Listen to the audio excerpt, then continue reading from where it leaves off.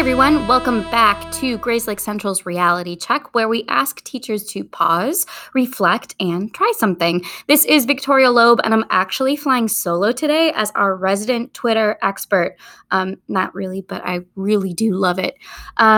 We began this semester by asking teachers to try something new. New year, something new to try. And a lot of responses we received were about following 3 new educators on Twitter. So today, in part 1 of Upping Your Twitter Game, we'd like to present you with the 3 educators you should be following on Twitter. Before I begin, I just want to let you know I had a lot of options to sort through. And as I whittled this down, I tried to focus on those educators who are creating original content, not just retweeting content that's out there.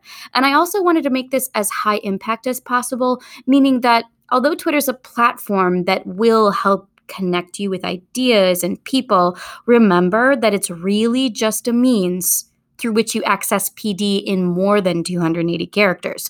So in other words, Twitter links to websites and online magazines and newspapers and blogs and podcasts and video content and so many other things. Okay, so without further ado, here is what we came up with. Number 1 is the cult of pedagogy. We are starting big. Okay, so the Cult of Pedagogy is run by a team of people who curate content first and foremost through their blog, but they also have a pretty good podcast and a pretty big Twitter following. So Jennifer Gonzalez is the editor-in-chief and is probably who most of us associate with the site. She is a former middle school ELA teacher, so she has some really great cross-curricular literacy-based posts, but she also has great content on instruction, classroom management, and ultimately technology. She recently tweeted out her 6 ed tech tools to try in 2020, which I'd been looking forward to for a couple of weeks. I actually hadn't heard of any of the tools. And the one I'm really curious about is called Floop, as in like feedback loop, which gives real-time feedback on visual work. I mean, obviously I do this all the time in Google Docs, but I think about teachers who are having kids produce something more visual. Maybe that's through math or something in the arts.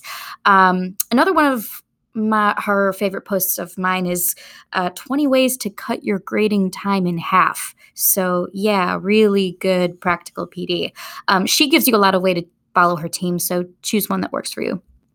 Okay, number 2 is at jmattmiller. He curates the Ditch That Textbook site. And I just want to say that there are so many tech integration specialists and tech educators and Google certified educators on Twitter. And a lot of them produce really practical tech content. And this one that I really like is Matt Miller, who runs a team at Ditch That Textbook. And his mission is to use tech in meaningful and engaging ways. He describes his tips as, quote, use it in class tomorrow, practical PD. And again, he has a podcast and a follow-up blog to the podcast, much like we do.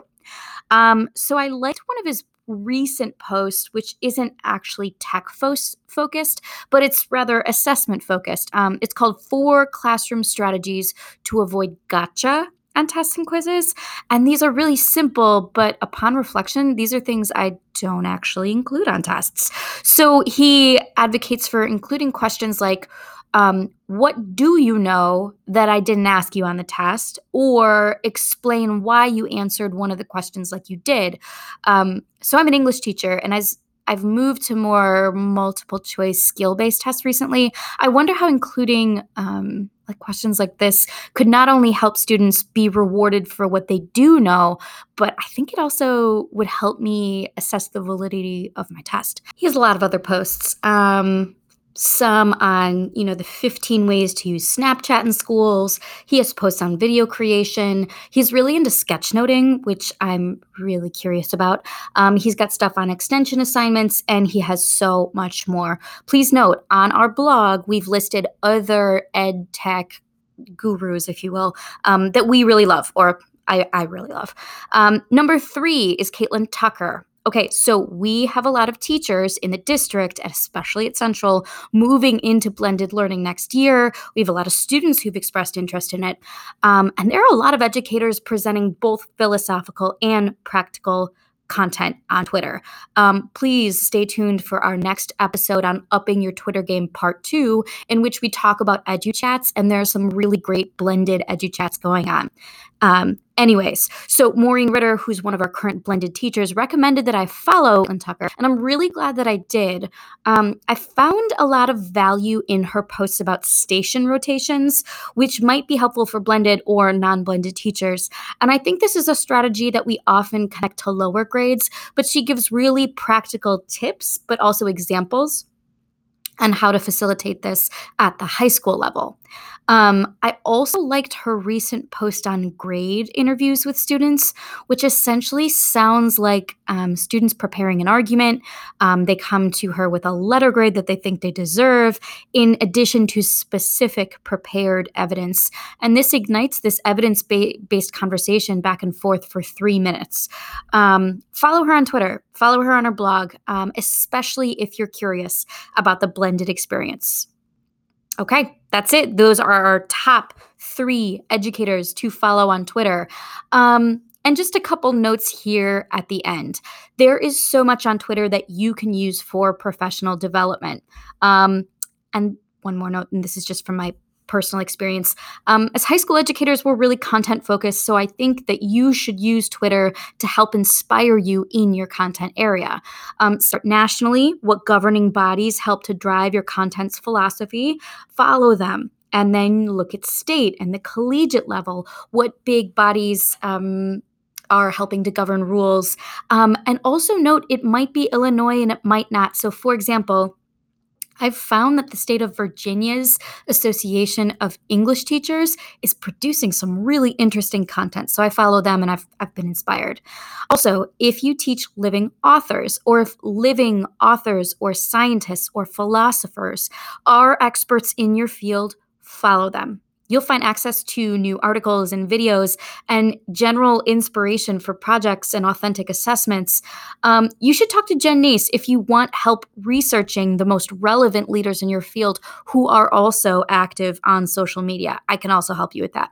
As a freshman English teacher who's finally moved into a curriculum in which we are teaching 100% diverse living authors, I have never seen students more engaged or excited when I've tweeted photos of student work at authors who then respond. It's a really, really powerful moment.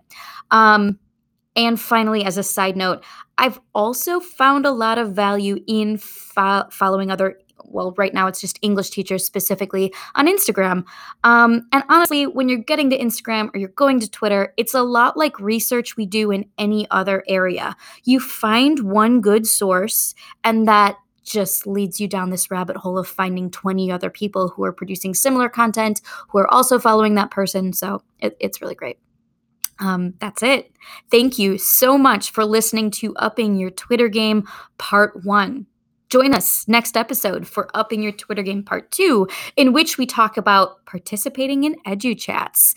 In the meantime, what will you do to try something?